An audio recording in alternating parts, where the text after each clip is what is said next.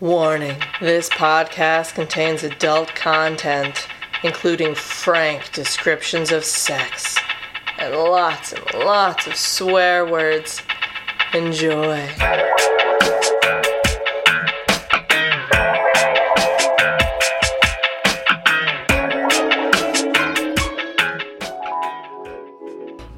Turn over. I want to lick your arse. Jack rolled over eagerly and got up on his hands and knees. Nate hummed happily as he licked at Jack's crack. He loved this so much, the pure intimacy of the act, and the way Jack responded to it with moans and gasps of pleasure drove Nate a little crazy. He gradually worked in his fingers, carefully, with only spit as lube, but Jack took too easily. Used to being fucked by Nate by now, he was impatient for more, rarely needing Nate to go slowly. By the time Nate slid his cock into Jack's hole, they were both slick with sweat and wet and the heat of the fire. It burned down a little and was a little darker now, the light from the candles just enough to see by. Jack groaned as Nate thrust inside with one firm stroke. "I won't last," he warned. Oh, Claire. Yes. We have to do a podcast, darling. All right. I suppose but I we will should. say, it is very obvious that passage was written by a man who has sex with men. Indeed. Hi, I'm Neil. And I am Claire. And this is FMK Lit. Where we read 2 romance novels. A straight one and a queer one. And then we play Fuck, Marry, Kill with the characters. And all the spoilers. So many spoilers. Get on the spoiler train, because it's a coming and there's an end to it, and we'll tell you when it's what it is. I was trying to do a caboose thing. It didn't really work. No, I got it. But then also caboose can mean butt. Ooh! So it's sexy. Look, there's all kinds of ends we're getting to here. Oh, that is exceptionally true. Claire, what did we read this time? All right, well, today we read Second Chance by Jay Northcote and Choose Me, Silver Fox, Romance Book 1 by Natasha Moore. What was the theme? The theme was silver foxes? ? Because honestly, like, these people are in the prime of their lives. It's true. But yes, these are over 40s. I think I should say over 40s. Yeah, we'll say that. We'll say that. Great. I'm so excited to talk about these books. But before we do, Claire. Neil? What's got you hot and bothered? Legos! Yes. Look, joy. One must find it. Often one must seek it out. Sometimes one must go into their past and go, what made me happy before? And let me tell you what, it has never not been Legos.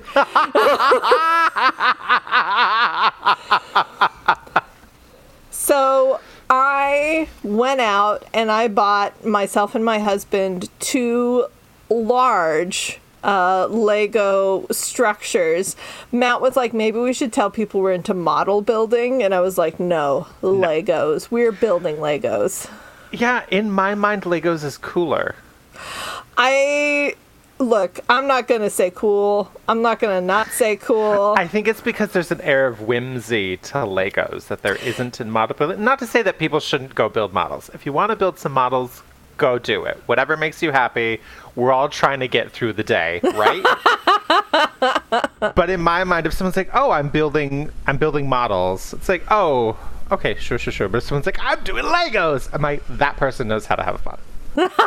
So, and we did. We spent a couple of days, like, we very carefully and slowly went through all of the, little baggies and put together things. And I put together a medieval blacksmith shop. And, like, the forge lights up. It looks so cool. There's an apple tree. Inside that apple tree, there's a little frog. Look, the whole thing is adorable. And I'm not going to say that when the next medieval thing comes out, I'm going to run out and get it. But when the next medieval thing comes out, I'm going to run out and get it. Oh, yeah. Update. It was super fun. It was delightful. And I got to say, like, as our time indoors stretches on, and as, like, things become stranger, it just felt really good to just like sink into this project where I knew what the end was. I knew what the goal was. It was fun. It was delightful. It was not stressful. I was not in danger of breaking anything interminably. It was just nice. And it was a joy. And I highly recommend. I also bought a large Lego set.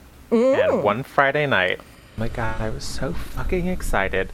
One Friday night, I went and got myself some nachos for dinner. It was fantastic. And then when I was done with my nachos, I went into the living room, cleared off the coffee table, poured myself a very large glass of rosé. Because when Neil pours drinks, like, if they didn't want you to pour that much wine, the cup wouldn't be so big. Look, all we're saying is that when Neil pours a drink, he's really just taking the entirety of the drink from one vessel to another one. Yes. Yes. Because then you don't have to keep getting up. It's economical. Anyway, so I poured myself a hefty glass of rosé, and then on my TV, I went to the YouTube channel Chill Cow, which I also recommend. It's lo-fi hip-hop with looping animation that's like one thing will sort of move at a time, and it's always this girl and her ginger cat in different places, and it's just like so relaxing. And so I just sat at the coffee table listening to this very relaxing music, drinking rosé, and putting together Legos, and it was the fucking best. It was so much fun, and it was so like I was like, okay, blah blah blah. I looked up, 4 hours had passed, and I had no idea where those hours had gone, and I was not missing them. I was like, great. Those 4 hours were well spent. All we're saying is we're adulting in the best way possible. Yeah. Winning. Yeah. Neil, what has got you hot and bothered? I have two very short things to discuss. One of them is that apparently, so the tablet that I use to read our books apparently decided to do an update, because before I could push a little icon and it would show me a list of all of the things that I had bookmarked, and I could go through them very quickly. Now, when I push that little icon, it adds or removes a bookmark to the page that I'm on. And so now I have to go through the section that shows me everything that I've highlighted and then filter for bookmarks. And Amazon, if you're listening, because I know you are, fix it. Fix it.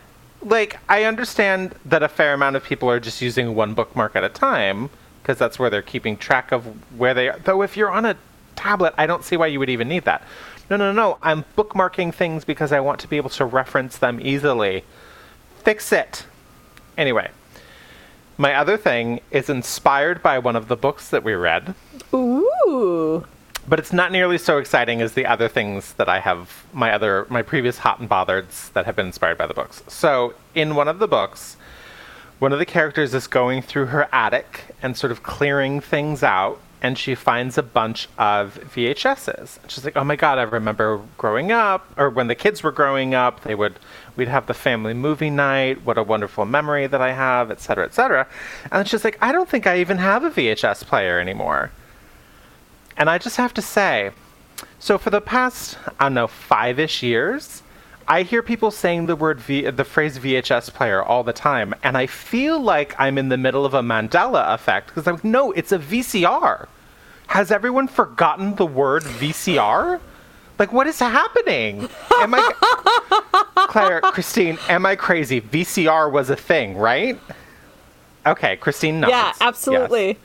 Although okay, I do have to say, like, when you were saying VHS player, and you're like, and I feel like I'm going crazy, and like, what else was it called?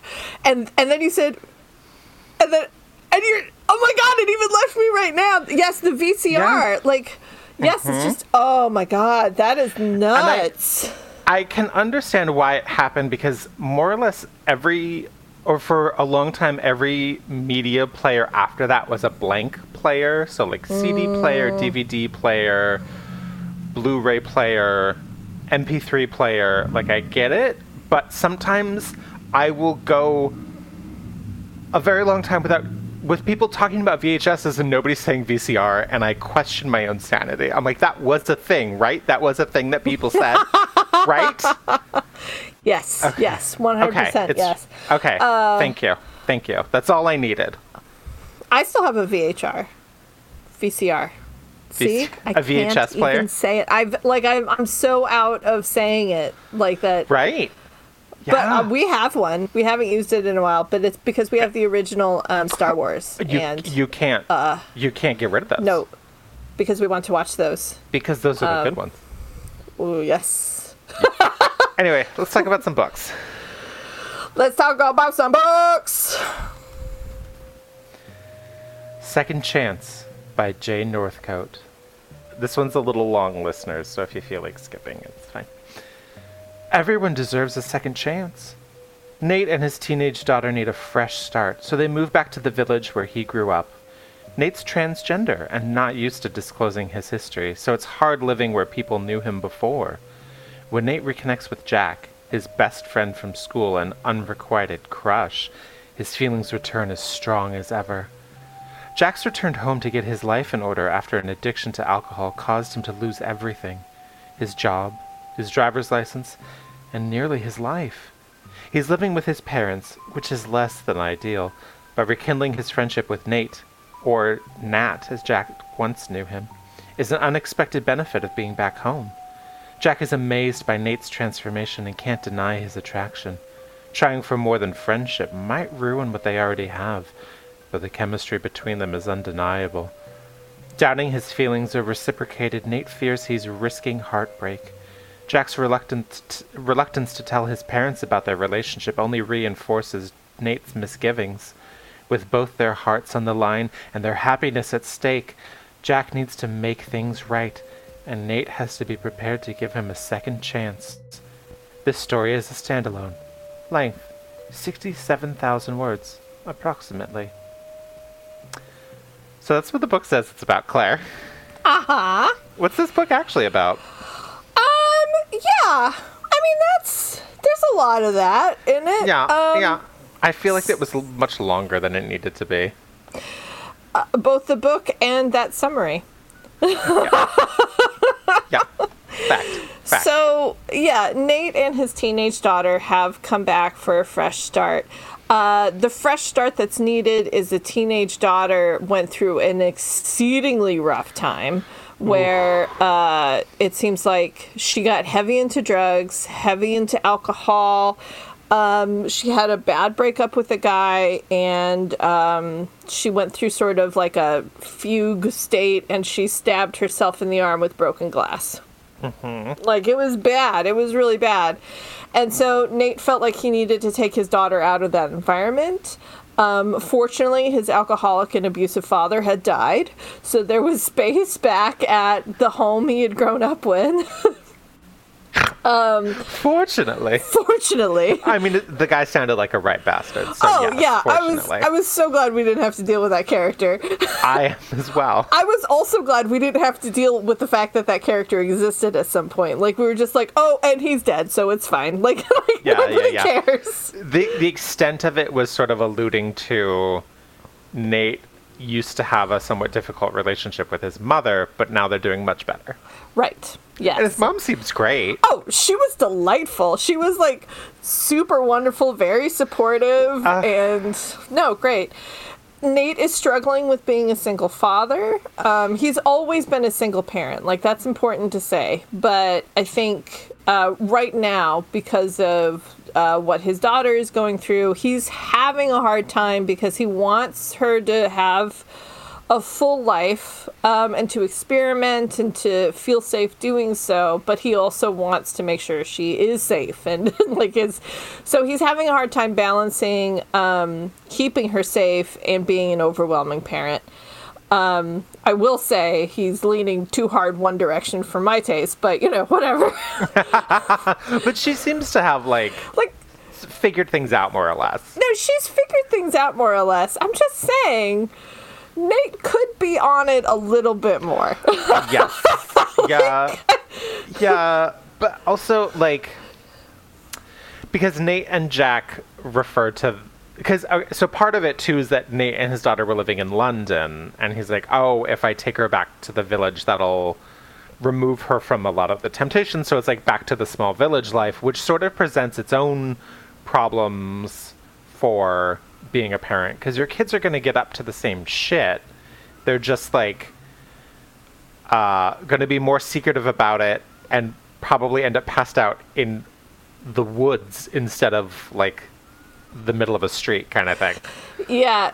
But I feel like he made the right choice overall, like getting her out of that environment and kind of like immersing her in another one. But because of that, their relationship is going through some hard times. Mm-hmm. But the other thing is, of course, Nate grew up here and he hasn't been back since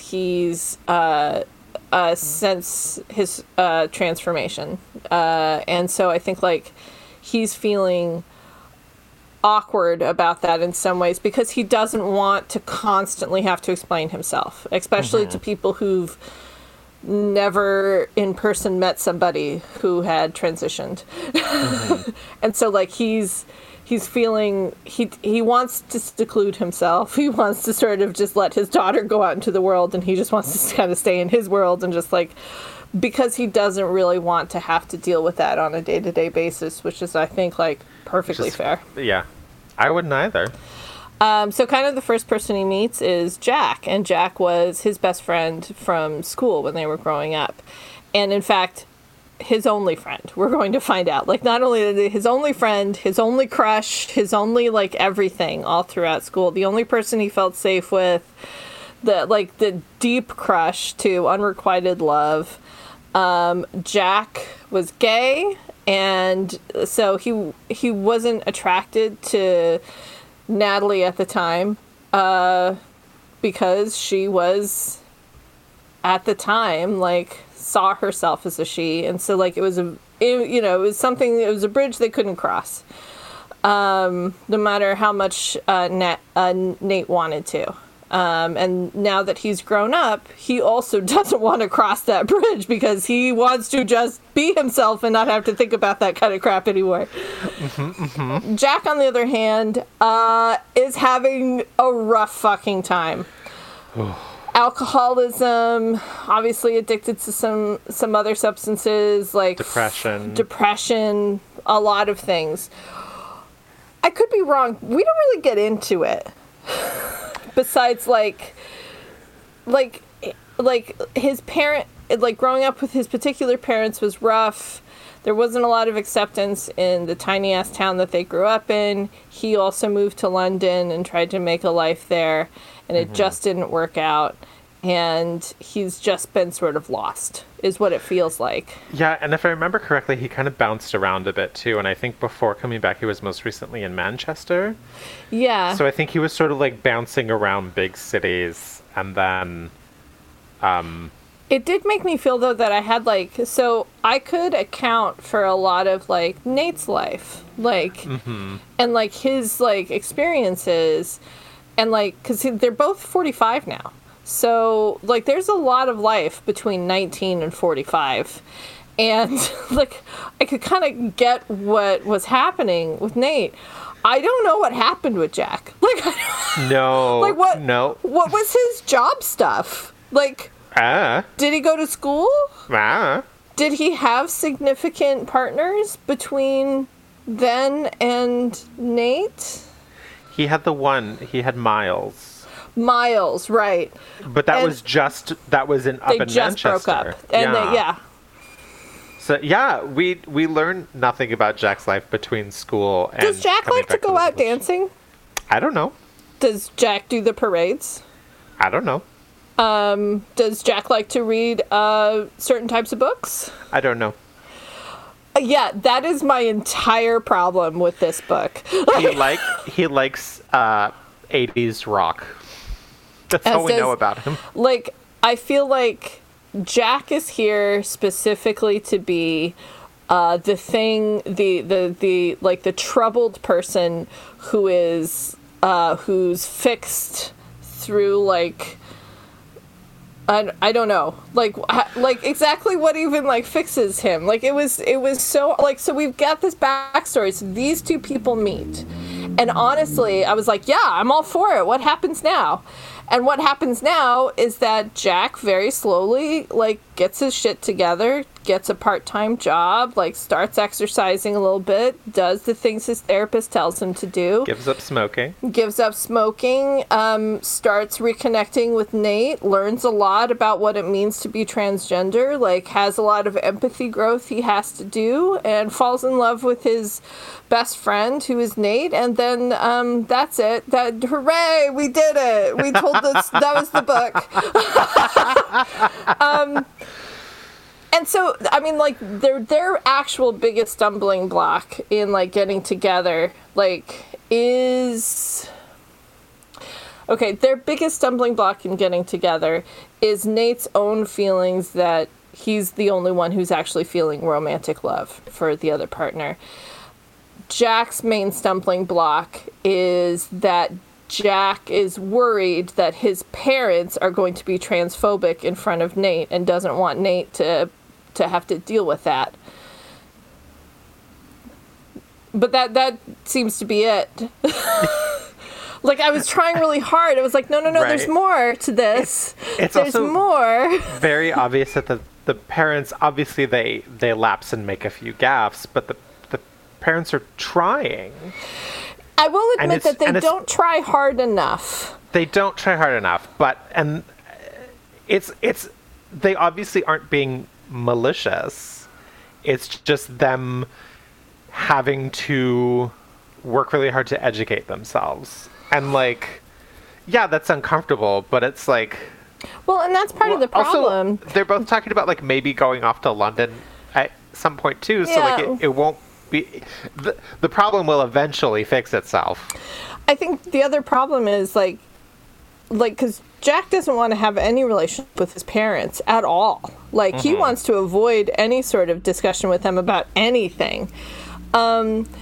And honestly, if Jack had just very calmly and quietly been the one to walk them through these things, maybe a couple of times before meeting Nate again, like, it's possible they would have been real chill and known what to do.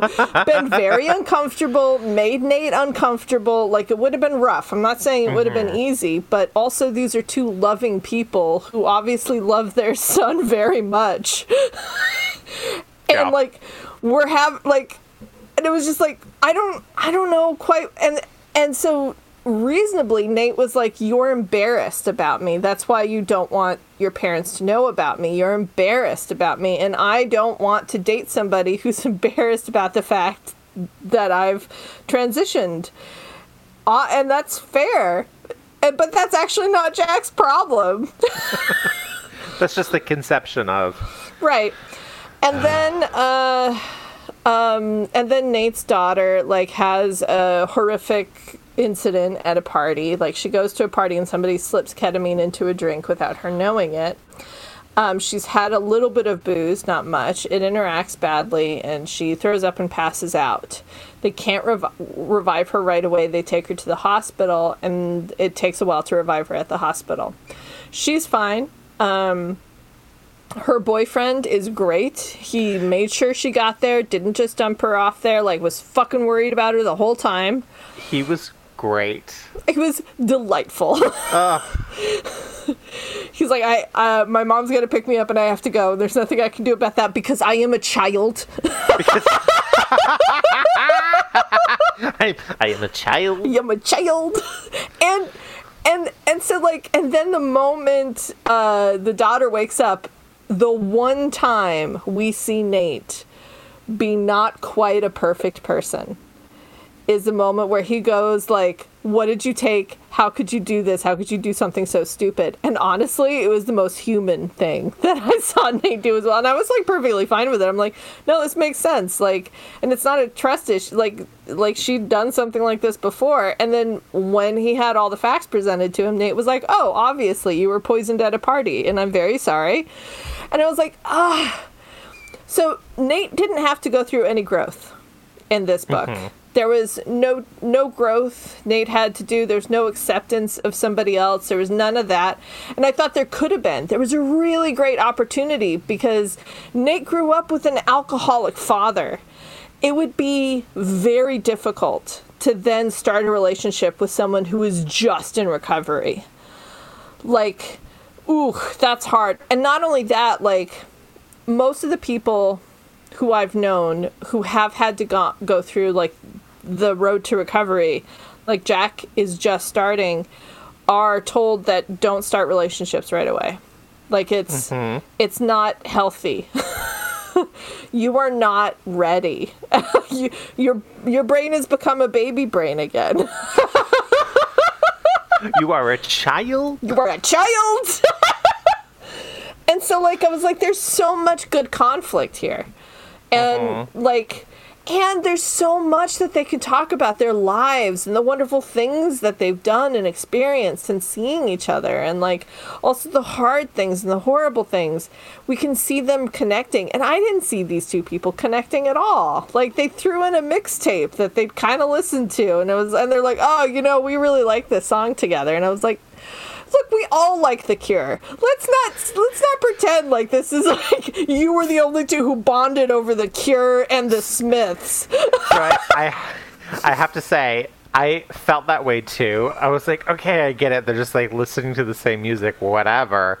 And then literally the other night, my roommates and I had a paint night, and my roommate who was organizing it played a playlist that was strictly like mid 2000s alt rock, and I somehow still knew all the words, and I was literally transported back to parts of my childhood. It's like, now I understand why they kept listening to this music. I totally get it now. Oh my God, I'm an old. I know. I mean, I think it's fair, but the thing is, we didn't really get into the emotions of those songs with them. Yeah. Like, we weren't transported back. Like, we really we're just like, oh great, now we're connected. Now that means we're in love. You know what I think would have helped this book a lot? Character growth? Yes. Also, more flashbacks. Oh my God, yeah. Because there were a couple flashbacks. They were done very well, and then we just never saw them again. And then the daughter didn't get poisoned at the party until like 75% into the book. So there was a long stretch in the middle where not a lot happened. But I think if we got a few more flashbacks... Pornographic happened between that. Just like lots of sex happened. Like, there was just chapters of sex. And I want to talk about that because some of it was very hot. Some of it really was. And some of it was very clinical. It was like, oh, we've decided this is not sexy. We're just like it was like, now do this. You do this. Now do this. Do this. Does that feel good? Yes, it does. If you want this to happen, do this. If not, do this, and then I will do this to you. Excellent. I am doing it. Excellent. I mean, that's kind of why I read that. But they both were super into it, which I enjoyed. They were so... I mean, good for them. Like, if that's what you want, you know. I mean, but that's why I read that section, because it was full of dirty words, but it didn't feel particularly sexy, really. I mean, it was like, no, great. Things that I enjoyed about this book. The thing that I liked the most about the book is that the two of them, despite being 45-year-olds, were suddenly in a situation that was very similar to them being teenagers. So, like, they were both living at home, only one of them had a car, and so them sort of, like, trying to navigate privacy was very difficult, as it is when you're a teenager. So I really loved the lovemaking scene that they had to do in the car. Oh my God, let's talk about it. That was so great. Let's talk about it. Yeah, there's one point where they're like, we want to fuck each other, but we both live with Nate lives with his mom and his daughter, and Jack lives with both of his parents. And so they're like, what are we going to do? Oh, there's this, like, country road that all the teenagers make out at. Okay, let's get in the car, pull off on the side of the road, and just fuck in the car. And I appreciated that they were super into it, but it was tricky because they're in the backseat of a car, and that is hard to maneuver. And they're two full-grown men. They're not like teenagers anymore. Yeah. So I loved that scene. I loved like the connection. Like it was goofy, but it was also sensual, and it was also fun, and like it was really, really kind of delightful. And no, I agree. I liked that they were both in a moment where they had to reorient their lives, and it was like a second teenager. And it really was a second chance. Like, here they are. They had a first chance as teenagers, and now here they are with a second chance. And it was done in a way that felt like it seemed realistic, but then was also this like the beautiful sort of like mirroring of their experience, as opposed to, if you'll remember the football book where they fell in love at camp and they kept talking about how great it was when they were like 16 and wanted to fuck each other when they were 16 in a way that felt really weird for grown adults to talk about.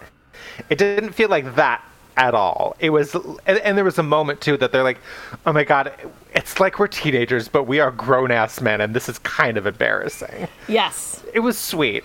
Another thing that I really enjoyed, I'm in the book. You're in the book? Yes!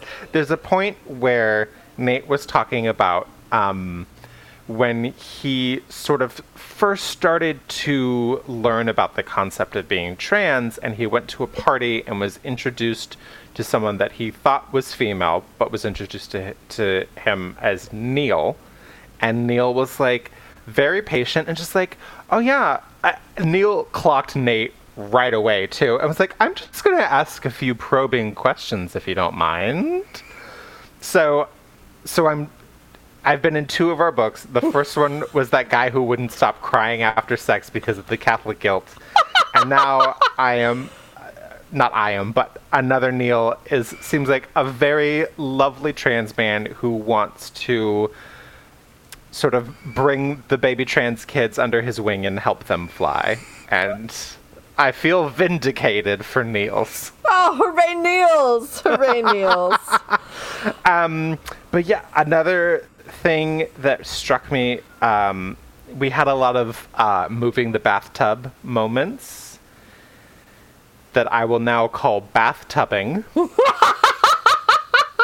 Like when we went through the first day of Jack's job, like his first day on the job, the only thing that was important was a line where he felt that he walked past some kids and they were laughing at him, and it reminded him of when he was in high school. Yep. I'm like, give us a flashback. I really don't care what time he got up in the morning, what he ate for breakfast, how long it took him to get to work, who it was that answered the door, what time he gets to leave every day. Like, the none of it times the mattered. faculty meetings were.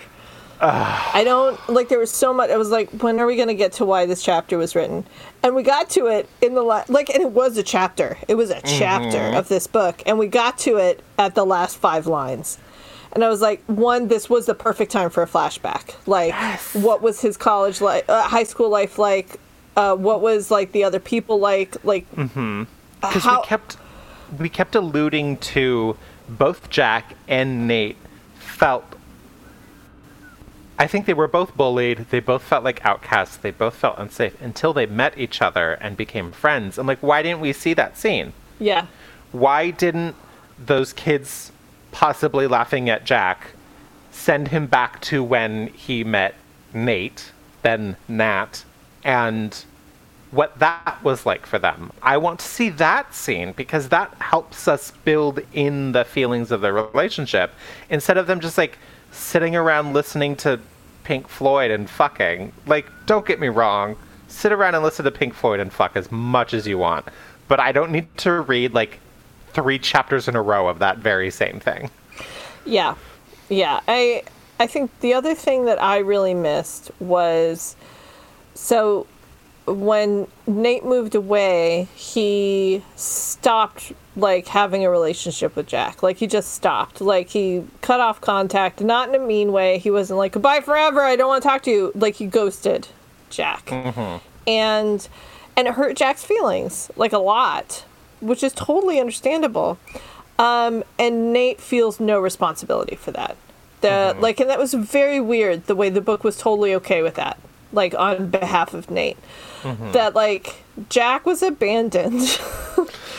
And I get that Nate had some very important and very big feelings for Jack. Like, and that those feelings were, like, and that it was difficult to talk about, impossible to talk about. Nate didn't know who he was, didn't know how he wanted to live his life yet, and, like, it just felt impossible. And they're teenagers, and I totally get that. But when Jack says it hurt my feelings, like, I missed you so much. And, like, it was the one time I was like, I really felt that. Like, Jack really needed an explanation, and it needed to be more than, I was really in love with you, and I couldn't stop that, and I needed to separate myself from it. There needed to be an, I'm sorry. I realized that you also needed me as much as I needed you, and I didn't. Like, you don't have to go back in time and fix it. But you need to recognize the other person had those feelings. And that you were responsible for hurting somebody. Yeah. Even if it was okay that you took yourself out of that. Yeah. And I was like, why aren't we talking more about this moment? Yeah. One last thing I'll have to say is, it felt very genuine to a trans man's experience, but and I'm exaggerating a little, it kind of felt like an after-school special, and that it felt very informative, but not especially engaging. Yeah. Like, I feel like I have better insight into the trans male experience, and like, and I felt that Jack's feelings the first time that they had sex were very genuine too, and him being like, okay, this is new for me, we'll see what happens. Oh, okay. And then Nate having to, like, be more instructive because this was a new experience for Jack, and that felt great. But then I'm just like, yeah, but also I don't care what Jack had for breakfast. Yeah. I will say, why? This book had one of my favorite jokes. Go on. Like, it was one of my favorite jokes I think we've read. It. I laughed so hard for so long about it. Nate says to Jack, he's like, well, next time I want to actually do this at my house because I've got a whole bag of tricks. And then Jack says, you mean a bag of dicks?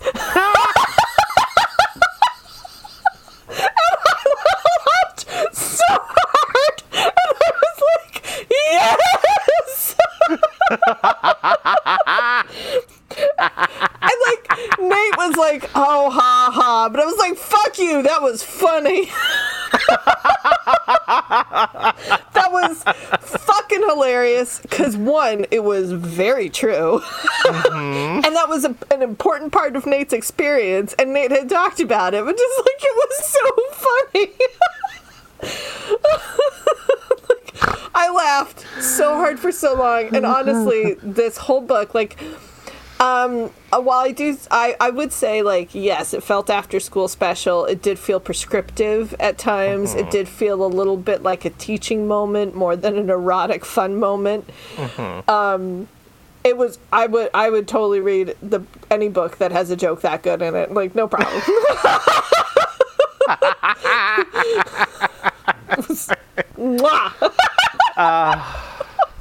Great. Was that book? Yeah, that was that book. That was that book. Choose Me, Silver Fox Romance, Book 1, Natasha Moore. When her husband leaves her for a younger woman, Eve is alone for the first time in her life, and it feels amazing. She grabs onto her independence with both hands. Done with men running her life and making her decisions, Eve quickly unloads the McMansion and hires the contractor next door to renovate her new apartment. She doesn't expect or want these incredible sparks zapping between them. Rick's had plenty of freedom and independence since his wife died and daughter got married.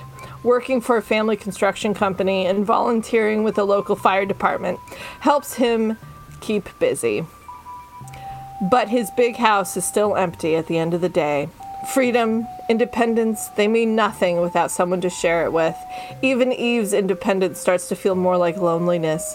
Will she choose a second chance at love that's right before her eyes, or is she too afraid to risk her heart again? I am already angry. I am already so angry. Okay. Okay. Listeners, I'm going to take you on the journey that I went on when I started reading this book. Yes, take us. Okay. Take us there. So within the first couple chapters, we learn that Rick is a widower. His daughter is married and grown and out the house, and he does his various things to keep busy. He seems like a very sweet man. He's involved with the community. Great, great, great.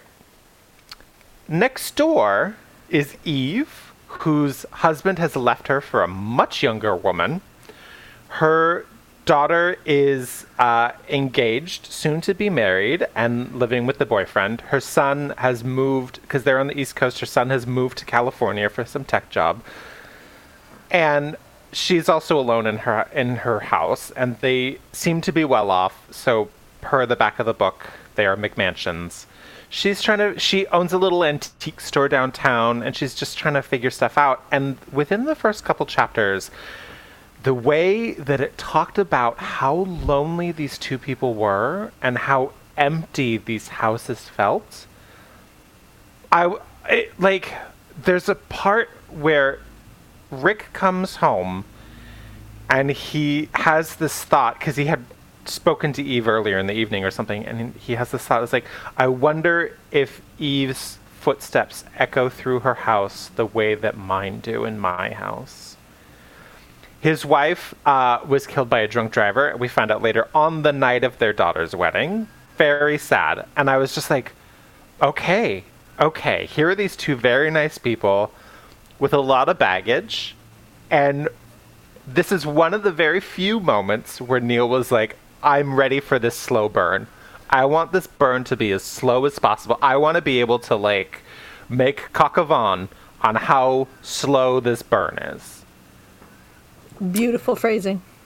Let me tell you, listeners, it went off the fucking rails, and I am pissed about it.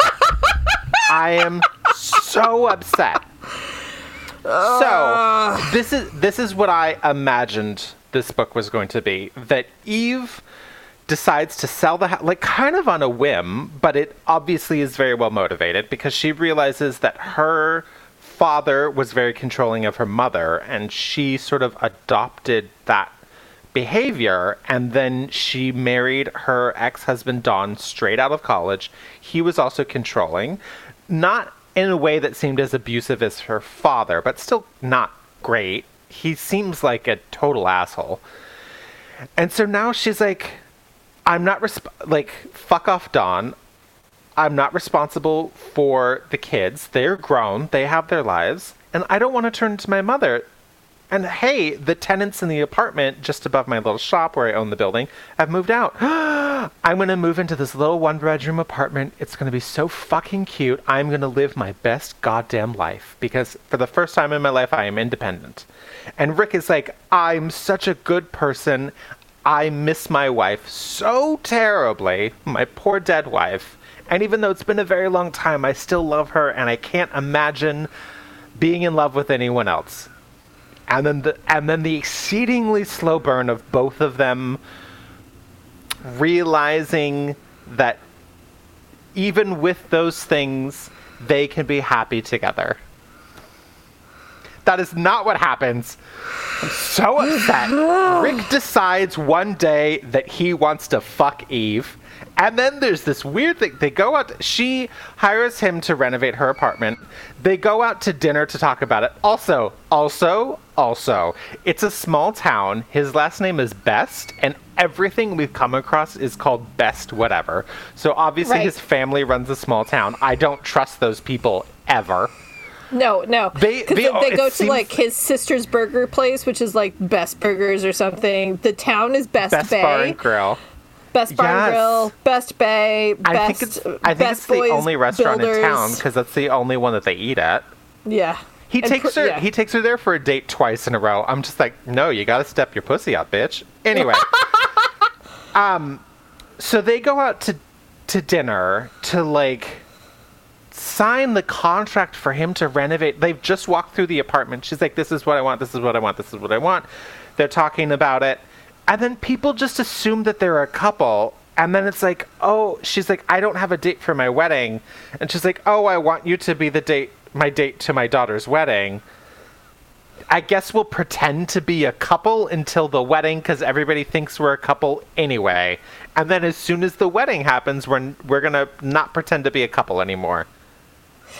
Why? Yeah, no, Why? The whole time I could, and then, but for Rick, it would not Rick. Yeah, Rick. Ugh, yeah. God, I was like, it felt like he was rubbing his hands together evilly the whole time. Like, ooh, but by then I will get her to know that I'm the best man for her. We find out Rick is a fucking asshole. Rick is oh my God. Garbage.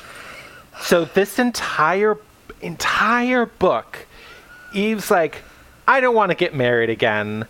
I don't think I even want to be in a romantic relationship again. I just want to, like, have my cute fucking apartment above my adorable antique shop. She's like, and she has her two gal pals, and she's just like, I just want to, like, do my own thing for the very first time in my life. She says this constantly. Yeah. Constantly. That's all she says to Rick. And then Rick keeps being like, why doesn't she love me? Why this? Why is she pulling away? What? And then another thing too. So he's insistent all the time about everything. He's like, oh, you should do this for the apartment. You should do this. You should do this. And she's like, no, I can handle it, guy. And he's like, why is she overreacting? I'm a straight talker. I'm not going to watch what I say around her. No. I never knew that Eve was such a prickly woman. Blah, blah, blah. And then the narrative is like, oh, stupid Eve. She was overreacting. And it's like, okay, no. Also, Rick didn't realize that she would only ever kind of get snippy like that when it was about the apartment. Because what has she been saying this whole time? I want my independence. I want my independence the whole time. My independence. And he just frankly doesn't listen to her because we're skipping way ahead. There's one point, he's like, marry me. I'm in love with you, marry me, move in with me. She's like, no. And he's like, but I love you. But I love you, and this is what I want, so that's what we should do. And she's like, no. What? No. And then, so it says early in the book that she's learning how to ask for what she wants. That would be a perfect moment for her to say very clearly what she wants, even though she has been saying it this whole time. But then the narrative, and then fucking Tess. I was so angry at that. Like, I feel like, I want to read that part out loud. Yes, I also have it marked. Okay, wait, let me Well, now that it takes me 600 years to find my bookmarks, I'm exaggerating, of course. Okay. Action. Okay, so I will be reading Tess, and Claire, if you will read Eve and the narration, please. So Got it. This is at her daughter's wedding, where Rick thought it would be a good idea to propose to the mother of the bride and ask her to move in with him, despite the fact that this whole time all she has said is how she wants her independence. And she says no, and now she's upset about it because she does have feelings for him and also is feeling like he doesn't understand her and hasn't been listening to her. Spoiler alert, he hasn't. And then she gets confronted by her friend, Tess, who's a bitch. This is what happens. Again, I am Tess. Of course he cares. He just loves you enough to think you'd want to be with him all the time. And when Tess said it that way, Eve knew she was right. I know, and I do love him too. So again, what's the problem? I'm afraid I'll end up weak again, changing my life for a man, not able to make my own choices. Let's stop right there. The sharp tone of Tess's voice made Eve freeze. What? I've heard you talk all kinds of shit about how you didn't take that job with the startup company down south right out of college because Don didn't want you to move. Did he twist your arm? Did he chain you to the kitchen stove? Did he threaten to kill your firstborn child? Oh, don't be ridiculous. So it was your decision, your choice. We were married. So Don could have gone with you if he really loved you. Or you could have gone without him, and maybe one of you would have sent the other divorce papers out of the blue instead of following to get the other back. Tess cleared her throat after that outburst, but before Eve could even process her words, her friend grasped her hands. But the truth is that it was your choice to stay here. She was right. Yeah. But did Eve even make those choices for herself or for the man in her life? It's cut and dried for you, isn't it? Don't second guess yourself, sweetie. What's done is done. You have a great guy who loves you now, and you have a choice to make. Don't let him get away because you think you don't have a choice. You always have a choice. Tess was right. She was always right. Eve had been so afraid to try with Rick that she'd made a knee-jerk decision and then blamed him for it. So, to recap. Oh, Christine's clapping. Thank you. We bow. Yes, thank you. Yes. So to recap, Eve wants an independent life for the first time in her life, like everyone deserves. And Rick, this guy that she has been with, that they pretended to be together for absolutely no reason, has obviously not been listening to her because she said no to his proposal, but it's what he wants, so that's bad of her to say no. And then the narrative punishes Eve for wanting independence. And like straight up, like after we've learned so much about this first marriage that she had, which was obviously awful. Like awful. Things like Don insisted on always being on top. And that was just what was always going to be. He never gave her a second orgasm. And it seems like didn't even try. Didn't like her having her friends over and complained about it vocally. Did insist that they stay in this town. Made her play homemaker. So he was angry when she said she wanted to use her own money that she'd gotten from her father's death to make that little shop. He was angry and almost talked her out of it by yelling at her. And despite wanting her to stay home, he insisted on painting their walls a deep mustard yellow, which I personally think is grounds for divorce in and of itself. It's a direct call to the yellow wallpaper, too. Like, yeah. So he was overbearing and wanted to control every aspect of her life. But by that point, they were already together. They were already married, and I'm sure at that point they already had the kids. But Neil, she made the choice. She made the choice. She could have just left him. She could have just left him. That easy. Like, I mean, that's Fuck off, Tess. That's what everybody should hear when they've just fortunately gotten out of an abusive relationship, right? Is that, well, you were the one who decided to stay. You could have left. It's your own damn fault, sweetie. And so then she has there's one night where she's decided I'm going to be by myself tonight. I am looking forward to being by myself tonight because Rick has a fireman's thing he has to do. And so she's like... She says with a wave of the hand. Fireman's thing. And so she is excited about it. Like, she is... she's got her new apartment. It's all set up. She fucking loves it. And she's got her little popcorn. So goddamn cute, that apartment. And so she sits down, and then Rick calls, and he's like, I'm coming over. And she's like, no, you're not. Like, no, you've got your thing doing. And he's like, no. And he, like, forever is trying to talk her into a date that night. And she's like, no. He's like, what about after? She's like, no, please don't come over. And so after he, like, berates her for a while and then finally gives up, she sits down and is like, maybe I am feeling lonely. It's like, no, girl, you're feeling guilty because that guy just shit on you for 15 minutes. Because this is another example of the terrible ex and the sexy new guy are the exact same person. The only difference is that our female main character wants to fuck the new guy. And that excuses his behavior. No, And the thing, again, in those first couple chapters, he seemed like such a nice guy, like such a genuinely nice person. And then he just decides out of the blue, like we barely talk about the dead wife and his feelings about that. Just like, oh yeah, I want to fuck Eve now, so that's what's going to happen. One of the most disappointing things that happened in this book, and there were so many, but one of them, so after they'd had their initial sex scenes, and they were pretty good. I'm not going to say they weren't hot. The one in the window? Oh my God, I fucking loved that. That was very good. I mean, it was really sexy. Like, it was a very sexy scene. Honestly, it was super hot. To interject and explain to our listeners, Rick had Eve over, and at one point he stood behind her in front of this giant window so they could see their reflections while he, like, got her off so that she could watch herself be gotten off, and it was very sexy. It was, but also what was sexy about it, which was, I thought, like, really creative and very interesting, was that because of the way the lighting was set up inside the house and it's dark outside because it's night, there were points where she could only see herself.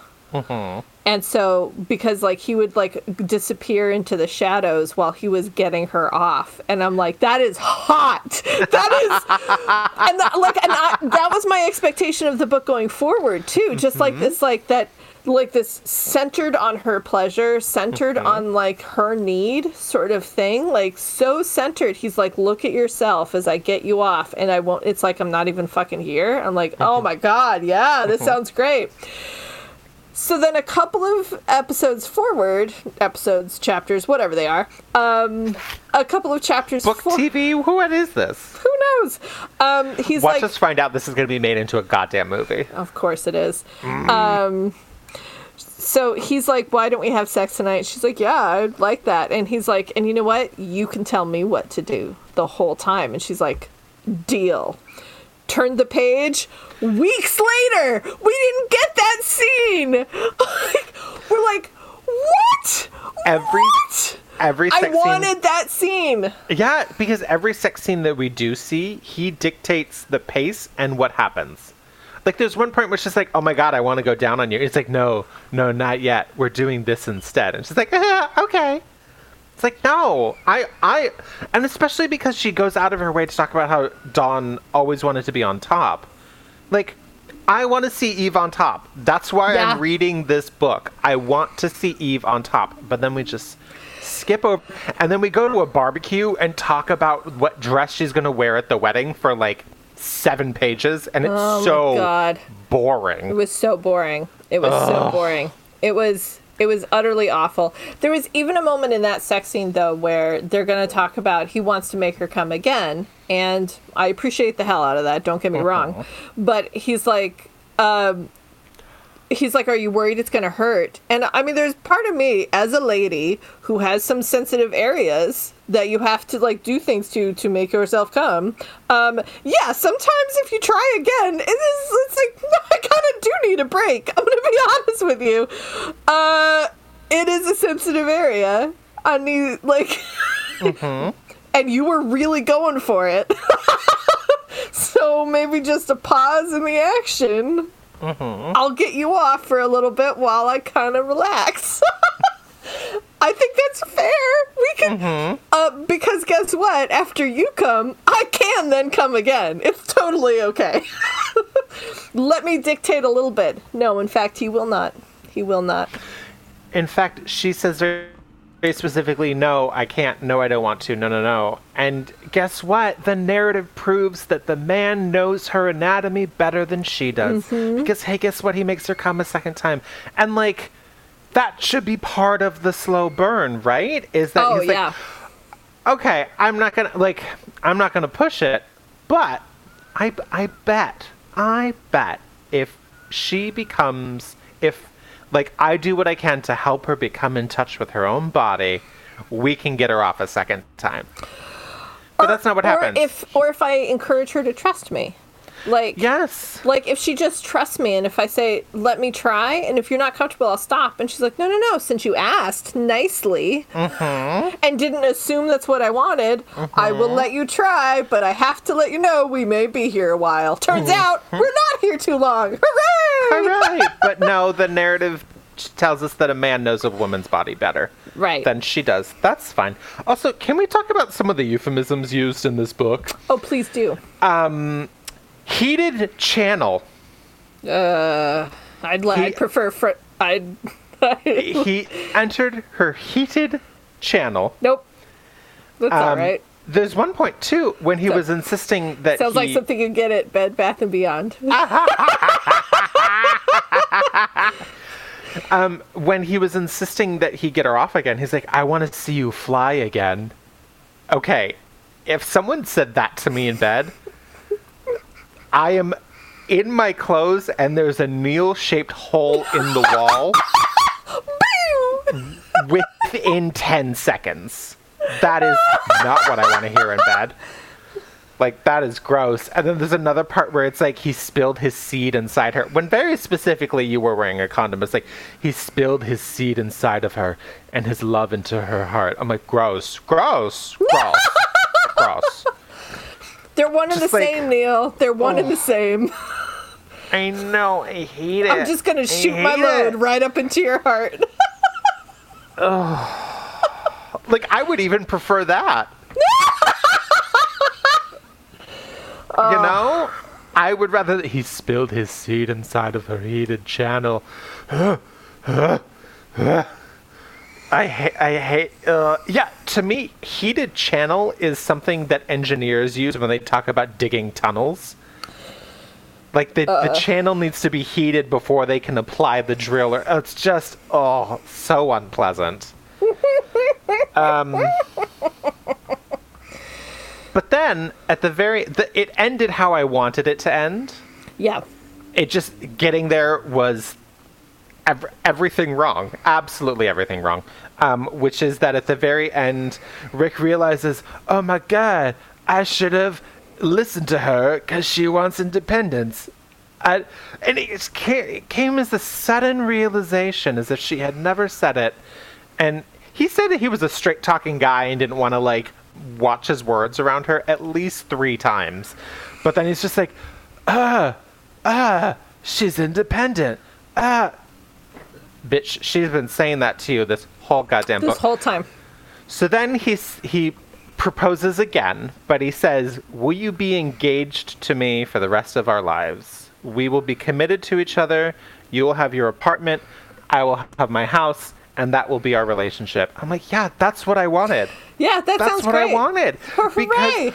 Or even if they did end up living together again, I wanted Eve to realize, in a healthy relationship, you can have independence and then also be in a relationship. Yeah. But fucking Rick and his goddamn stupid brothers and that disgusting diner that they eat at, and just like all of it. And then the kids were awful. They everybody just like was awful. Showed up making demands of everyone. And then can I ask you, is there any better like underlining of what toxic masculinity is than a man refusing to be called boyfriend because he doesn't want to be called boy? It's him and who's the guy from last time? No, you didn't think I'd think of that by myself? What? Oh, right, that guy. Yeah. The two of them can bro out, probably stab each other, and then everyone will be better off. Eve and homegirl from that tiny town over there will all be better off. Yep, facts, all facts. Yep. I also kind of wanted Eve to have a little bit of a tryst with that cute young waiter. Oh my! I mean, it got a little awkward for me, but yes, agreed. That kid was way too flirty for me, but also, yeah, might as well. Oh, definitely. He was into her. He was into it, and just like, yeah, go fuck him. He's about to leave for college anyway. You both know it's literally just sex. go fuck him, discover some stuff about your body, get your apartment, live your best life, and then if you absolutely have to, date this asshole but still live in your own apartment. Like, I would have absolutely loved a book where they dated for a little bit, and he was like, and she really did love him, and he asked her to marry him too soon, and she was like, no, absolutely not, I want my independence. And so he like pieced out and ghosted her because he's just toxic about shit. And so she just started dating other people and having a lovely life, and over that time, like, he learned things, like he grew as a person. He came back and apologized to her, and she's like, I'm still gonna have my own apartment, but maybe we can fuck once in a while. And then they get their feels back, and then they realize things, and then he's like, when he proposes again, he's like, I don't think we need to get married. If you wanted to have an open relationship, that's fine. I just value you in my life. And she's like, great. That's all I wanted. Yeah. It would have been so nice. Two last thoughts that I have is, I'm not going to say that I feel bad for her, but Don's new wife, Tiffany, I just like, run, girl, get out. Also, get out. All the moments we actually talked with Tiffany, she seemed really smart and nice. Yeah, other than the fact that she was With having Don. an affair with a married man. Right. But I mean, she was like, he's had too much to drink. I'm very sorry, everybody.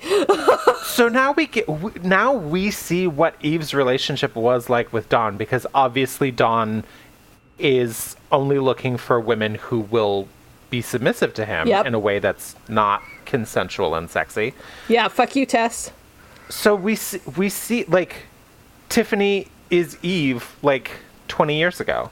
Exactly. And I'm like, and I know it'd be too much for Tiffany and Eve to become friends, but I kind of want the two of them to just like go on a road trip together and fuck a bunch of guys. How much do you want to bet that Dawn started seeing Tiffany once the shop started to get successful and Dawn realized, oh, she really is independent and on her own? Probably. And it's like, that's not what I want in a lady. Yeah. I don't want a lady who's her own person. Yeah. And so if I go back real quick to the title of this book, Choose Me. Now, instead of it being like, choose me among all the other men who are out there, or choose me over the loneliness that is our lives, it's choose me over yourself. Yeah. Choose me over like, your one-bedroom walk-up over your little antique shop. Like, there's a point where she's like, and I'll just live in my one-bedroom walk-up over my antique shop. And I highlighted it. I'm like, that is the fucking dream, sister. Yeah, it sounds great. Oh. One tiny example that speaks volumes of how Rick is a garbage person. So at the wedding, whenever he didn't see Eve, he started freaking out a bit, because that's how his wife died. It was at their daughter's wedding, and she was like, oh, I forgot blank, I'm just gonna go home and pick it up really fast. And then she was hit by a drunk driver, and it was really terrible. So when he wouldn't see Eve, he was sort of having like, it was almost like a panic attack, but like aggressive bro-y panic attack. Yeah. And there's a point where he's like checking in with people. He's like, oh, have you seen Eve? Have you seen Eve? Have you seen Eve? And someone's like, oh yeah, this and this. And he has this thought. He's like, did she leave without telling him? And it's like, oh, well, of course she did. She's independent. And that was in italics. I'm like, oh, so in his mind, an independent woman means that she's selfish. Good. This is the foundation of a good relationship for Eve. Great. I think one moment that really highlighted for me, like, why I would not come back. So after they have their lovely sex scene in his house, he gets a fire alarm thing, has to go run to do that. And she's like, I don't want to stay here. Yeah. She's just like, this isn't my bed. This isn't my place. It feels weird to be here without him. I'm just going to go. And she lives next door, so she just gets up and goes back to her home. Also, really, sorry to interject really fast, it talks about how she picked up her clothes and her phone from, like, her phone was on the nightstand and her clothes were on the bedroom floor. No. He got her naked downstairs in the living room. Yeah. How did the clothes and the phone get up there? That's what I'd like to wonder. Anyway. Yeah. Anyway, so she just goes because she doesn't need to be there, and he comes back like after what seems like a very short fire, and it was no big deal. He's very tired, just wants to cuddle up to her, and she's not there. And I want to say, like, Yeah. Okay. Sorry, bro. That's fine. Like, it sucks. You can connect with her tomorrow about this. Like, if you were upset that she left without leaving a note. But honestly, you know where she is. She lives next door to you. It's okay. And then he sat there and, like, watched her move through her house. Yeah, and then she comes over because she forgot her phone, actually. She forgot her phone, and he was, like, accusatory. Like, why did you leave? And she's like, because I don't live here. This isn't my house. And I don't have to stay if I don't want to. And he's like, you should want to. And she's like, why? Wait. Look, just because you made me come at least 3 times doesn't mean I want to cuddle. Also, I love that later, referring to the bit in the window, he's like, oh my god, was it too kinky for her? Was it too sexy crazy? Oh my god. I'm like, okay. Sure. I mean, like, baby steps for Eve, but you know what? Do you know what? I want Eve to have her little apartment, hook up with a few guys, find a, like, really wild kink that she's into, and just, like, enjoy that for the rest of her life. 100%. 100%. Yeah. That was that book. Are you ready? Am I ready? Are you ready? Am I ready? Let's play Fuck, Marry. Fuck, marry, kill. Are you ready? Let's play Fuck, Marry. Fuck, marry, kill. Fuck, marry, kill. Fuck, marry, kill. Fuck, marry, kill. Are you ready? Fuck, marry, kill. Okay, Claire. Yay. Are you ready to fuck, marry, kill some people? Let's fucking marry and kill. Let's fuck, marry, kill. We're very musical today. Well, I say the word musical loosely. Generously. Claire. Yes. Would you like to go first or should I go first? You go first. Okay. So, Claire. Fuck, marry, kill. Uh-huh. The best bar and grill. Uh-huh. A car on a dark road. And we didn't really talk about it, but this was important to the book Second Chance. A churchyard. Oh, okay. That's where Jack and Nate reacquainted, and then during the fight, that's where Nate went and Jack found him again. It was a churchyard. These are all where important emotional things happen to our characters. Yeah, but also not where you want to spend a whole lot of time because one thing or the other about them is uncomfortable. You say that, but I'm going to marry the graveyard. Great. One, I fucking love graveyards. I mean, I find them just like centerpieces of humanity and like how we see ourselves and what we want to give to our future selves. Like just this like, we looked around and we're like, what do we do with these bodies? Like this was what we came up with, and I love it. I love it. When it's safe to travel again, can we go to Paris and go to Père Lachaise together? Yes, please. Because I have not been. I have also not been. Great, we'll do it. It'll be great. Excellent. Christine can come too, obviously. I will 100% say I am scared of graveyards at night. So we'll go in the day? Yes, we have to go in the day. I'm sure it's also closed at night. I'm sure they don't want people in them at night. I don't know. Maybe they do. All I'm saying is it freaks me out. I'm a big old scaredy pants. Okay, so you're going to marry the churchyard. I'm marrying the churchyard. I am also going to... I'm going to fuck the car. Because honestly, I think, that is where... I do have a couple of nice memories of fumblings in cars. Like, I genuinely do. I have some not so great memories, but I feel like we as an American culture have centered a lot of our sex around automobiles. Yeah, especially when you grew up in the suburbs like we did. Oh, yeah. So, but I don't think I want to stay there forever. I don't want to fuck there forever, but I'll fuck it. So I'm going to kill the best bar and grill, because one, not the best. Two, obviously where everybody is, and those bitches be gossiping. All the Three, goddamn time. Those burgers did not sound tasty. No. They sounded dry and unpleasant. It also was described as like a combination of like, sort of like, not even a greasy spoon, but like like a low-end diner and a sports bar, and I'm like, I don't like either of those things. And I've been to those small towns that have only that thing to eat at, and it is not good. Yeah. No, we're gonna. The booze is cheap, and that's its only redeeming quality. We'll burn it to the ground. It'll be the best. Neil. Yeah. I'm going to do the exact same. I'm going to marry the churchyard. I find graveyards interesting. I also find churches interesting, especially old churches. I think they're very interesting and just sort of like there's something. I feel like there's a lot of mythos around a churchyard, like the sort of things that could happen in a churchyard. Hallowed ground. Yeah. So like. Yeah, I'll marry that. We'll have a spooky wedding. I'll be kind of cold all the time. Whatever, it's fine. And then I'm also gonna fuck a car on a dark road. I also have car fumbling memories. One comes to mind very specifically because it wasn't along a road, it was in a parking lot.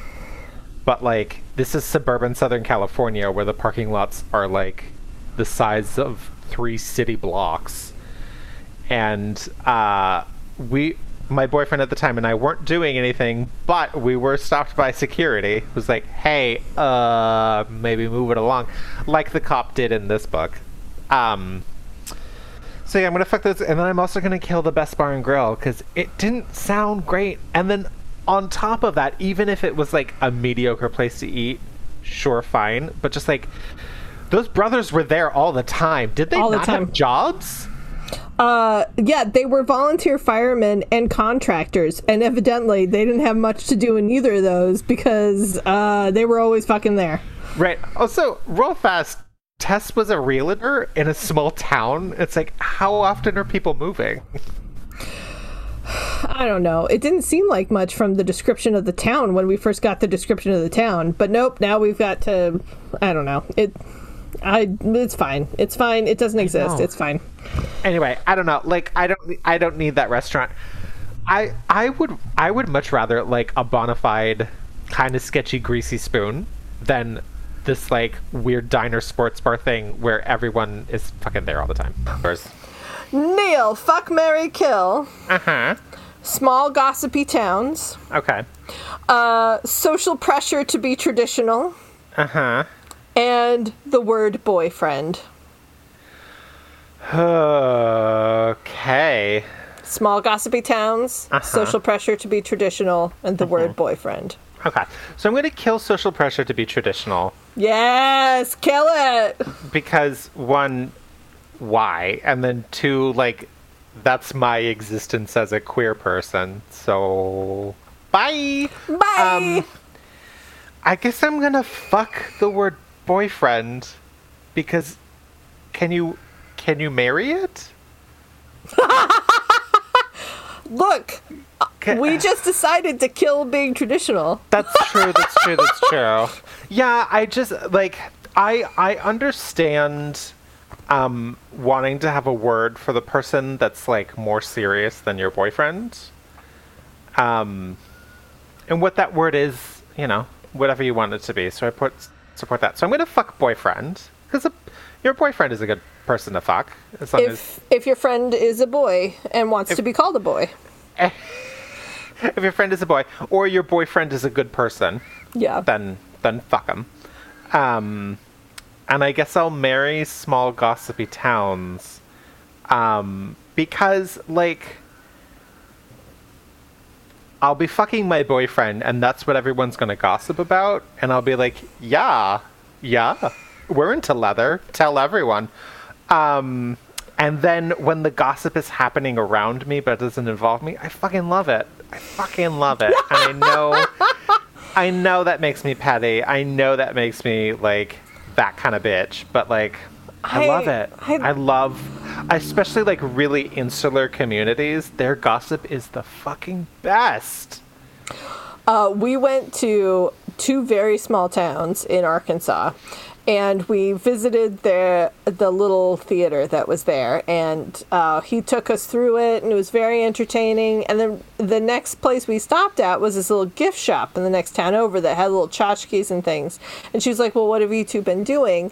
And we're like, oh, we went to the Playhouse, we met with Greg. Oh, Greg, he's a mess. And I was like, girl, tell me all about it.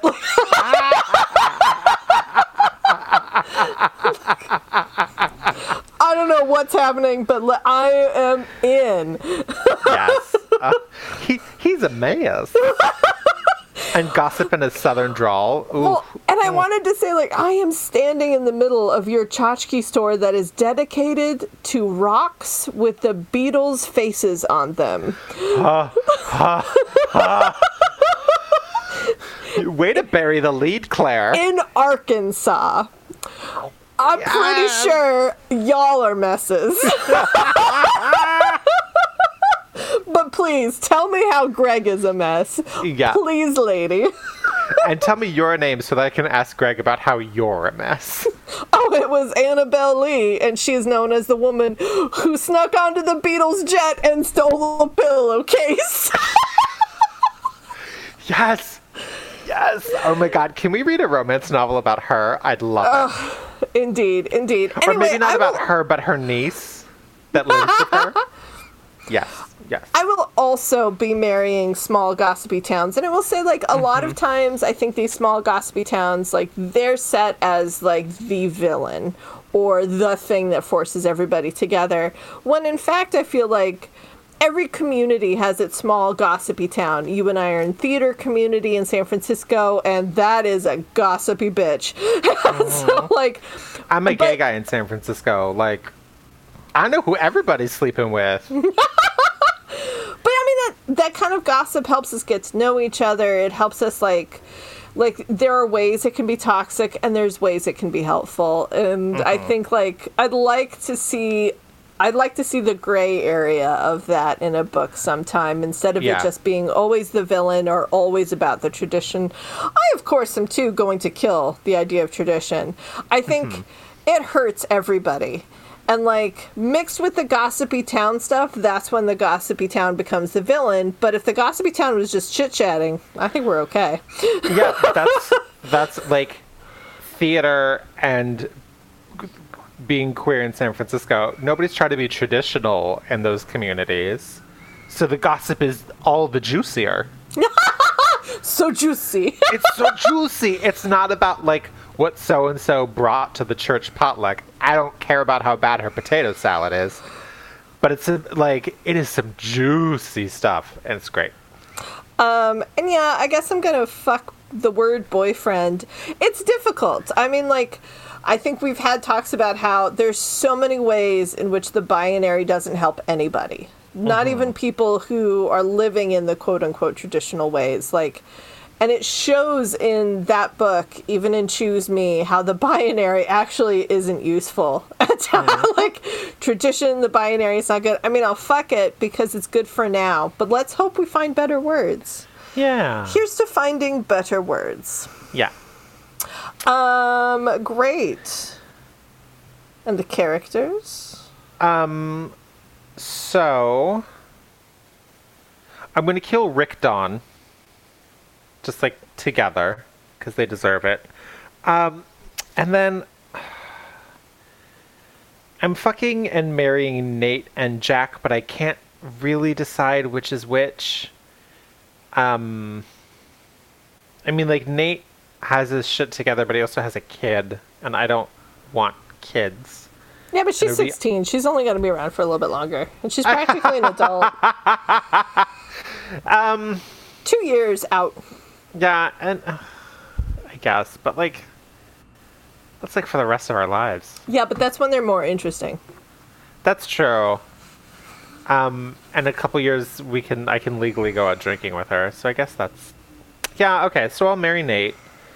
Because he has his stuff together, and he is in, like, web design or something, right? Yeah. So he works remotely, so wherever we decide to be, he can still work, which is great. And then I guess I'll just fuck Jack, because he seemed good at it and pretty game. Oh, So, yeah. Like, totally open, very, like, learning new things. Like, let's make this happen. Yeah, and then Eve is an honorable mention, just because, like, I want good things for her. I want so many good things for Eve. Eve deserves way better. Yeah. So I am also going to marry... She deserves better than the best.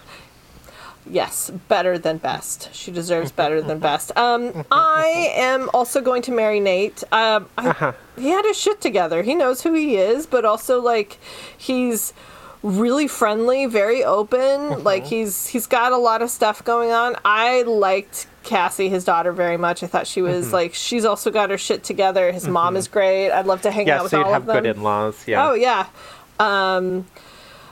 I also would fuck Jack. Like, he seems like a good time. Like, he's got a lot going on. I don't think I could settle down with that. He's got a lot of work to do on himself, and it's more than just getting on a bicycle every week or something. He shouldn't be in a relationship right now anyway. Shouldn't be. Yeah, and I'm gonna kill Rick, because, fine. Like, I'm done with it. And of the books? So I'm gonna kill Choose Me, Silver Fox Romance Book 1. It was another example of the woman wanting something for herself and the male and the narrative teaching her how she's wrong in that. And I absolutely fucking hate it. And then also, I was just so excited in those first couple chapters, and I was so on board to see these two, older people there. He's 55. She was not a whole lot younger than that. I was excited for these people to sort of, like, have a second chance in love, to have grown as people, to, like, better understand what they want out of life, and for that, for their perfect lives to also involve each other. And it just went downhill so very quickly, and I was so disappointed. Mm-hmm. Like, I like, in reading things, something would get brought up that it's just like, oh, and then, like, Rick says, oh, but I want to show you, or I want you to show me what you want, and I highlighted it. I'm like, this is never going to pay off. This is never going to get brought up again. And in fact, we're going to contradict it. And then 3 pages later, we do. Like, I could see ahead of time when the narrative was going to undercut Eve wanting independence. Yep. Because according to tradition, independence and being in a relationship are diametrically opposed to each other, which is untrue. Right. So part of dismantling this whole conservative, heteronormative patriarchy fucking bullshit is, hey, if you're in a relationship with someone, you can go do your own things, and it's still a wonderful relationship as long as it works for you. Yeah. So that's why I'm going to kill that book. And then I guess I'm going to fuck Second Chance, only because, like, it felt so genuine to a representation of the trans male experience, and I want more of that out in the world. And I know that Jay Northcote has written several other books, and I'm just hoping that he has grown as an author and that those other books are great.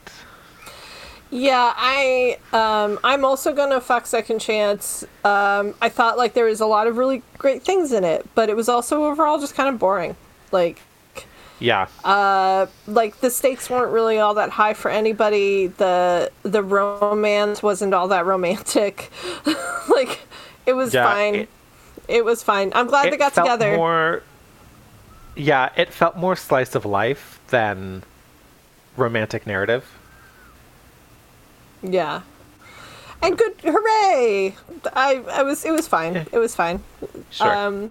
Sure. Yeah, and I'm going to kill Choose Me, because, all the things that you said, like, honestly, utterly disappointing. Mm-hmm. Mm-hmm. But all right. Neil, Yes. Neil, I think it's time. Yes. It's time to play our favorite game. Christine, yes!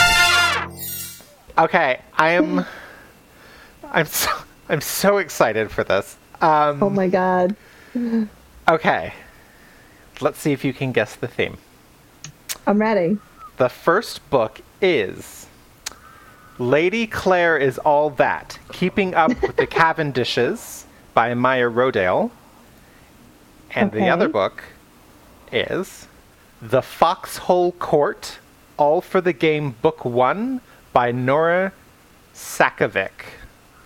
Apologies, Nora, if I mispronounce your last name.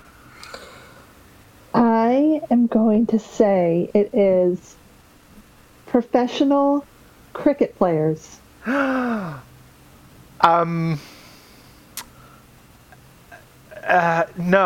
but something akin to cricket is involved in one of the books. Yeah, it's like what is the I keep wanting to say lawn polo. It's not lawn polo. What is it they play it in Heathers? What is that? Oh, that's croquet. Croquet. That's what I'm thinking of. Yes. It's not croquet. Oh. These okay. are good guesses, though. Is it lawn polo? Yes! No, it is not. Oh. Do you need the titles again? Yes, they were very long. Yeah, okay. Yeah. So the first one is Lady Claire is All That, Keeping Up with the Cavendishes by Maya Rodale, and The Foxhole Court, All for the Game Book 1 by Nora Sakovic. Okay, there's got to be some kind of keeping up with the Kardashians twist here. Is it in both of the books, or is it just... Oh, what could it be? Is it basketball? One of them plays basketball, doesn't they? Doesn't they? Doesn't one of the Kardashians or husbands play basketball? Is it basketball? It is not basketball. One of them was or is married to I do not keep up with the Kardashians, so I don't know. I do not. I know Yeah, they have there is surpassed or me was very many times. a It's basketball player involved at some point. It is not basketball. Tennis. No. Court intrigue. No. Dressage? No. I'm writing all of these down for future things. BT dubs. Neil, is it you Yeah. and me? Is it Claire and Neil? Yes. I thought that, and then when Neil wasn't in the title. Yeah, so the theme is one of the main characters of each of these books is named Claire or Neil. Oh, yes. Getting some Very well love. Getting done. some Very well love. done. Let me tell you something interesting. Finding a queer romance novel where one of the characters was named Neil was actually pretty easy. Oh. Finding a straight romance with a main character named Claire was very hard because two different reasons. One, almost everything that came up was either Outlander or Let's Talk About Love by Claire Kahn. Is that her name? I think so, yeah. Yeah. So, that was all over the place. So, sure, whatever. The other reason it was very hard is because lots of romance writers have Claire in their names. So it'd be like, oh, this book by this Claire, this book by this Miss St. Clair. And I'm like, no, I want the character to be named Claire. And then I found a couple, but they were much too long. So this one, I'm very excited about. This one seems to have a bit of court intrigue. It's period. It seems like an hate to love kind of thing. I'm very excited. And then the one with Neil is like an alternate reality where this weird sport that doesn't exist exists. I don't know. Is it lawn polo? It could be, because I don't think that's a sport. I think it was described as like a cross between cricket and ice hockey or something. I don't know. We're going to find out. Okay. We're going to find out. All right. So, I'm very excited. I'm so Okay. excited. Yay. Yay. Well, thank you very much, Claire. Thank you, Neil. Thank you, Christine. Thank you so much, you. Christine. Yay! Thank you, authors. Thank you so very much, authors, as usual. Please keep authoring. Keep authoring. And thank you so much, listeners. And Thank you, listeners. thank you. Coming back for more. We love that about you. Please be sure to tell everyone about us, all of your friends, all of your lovers, all of the people that you want to get dirty with, and use us as a way to find out what they're into sexually. Indeed. Spark conversation. Find a thing that you're into that we mentioned in one of our episodes. Send it to them and be like, so what'd you think? Ooh. Yep. And I think that's all we have to say. Except for, if you can do so safely, consensually. then might as well.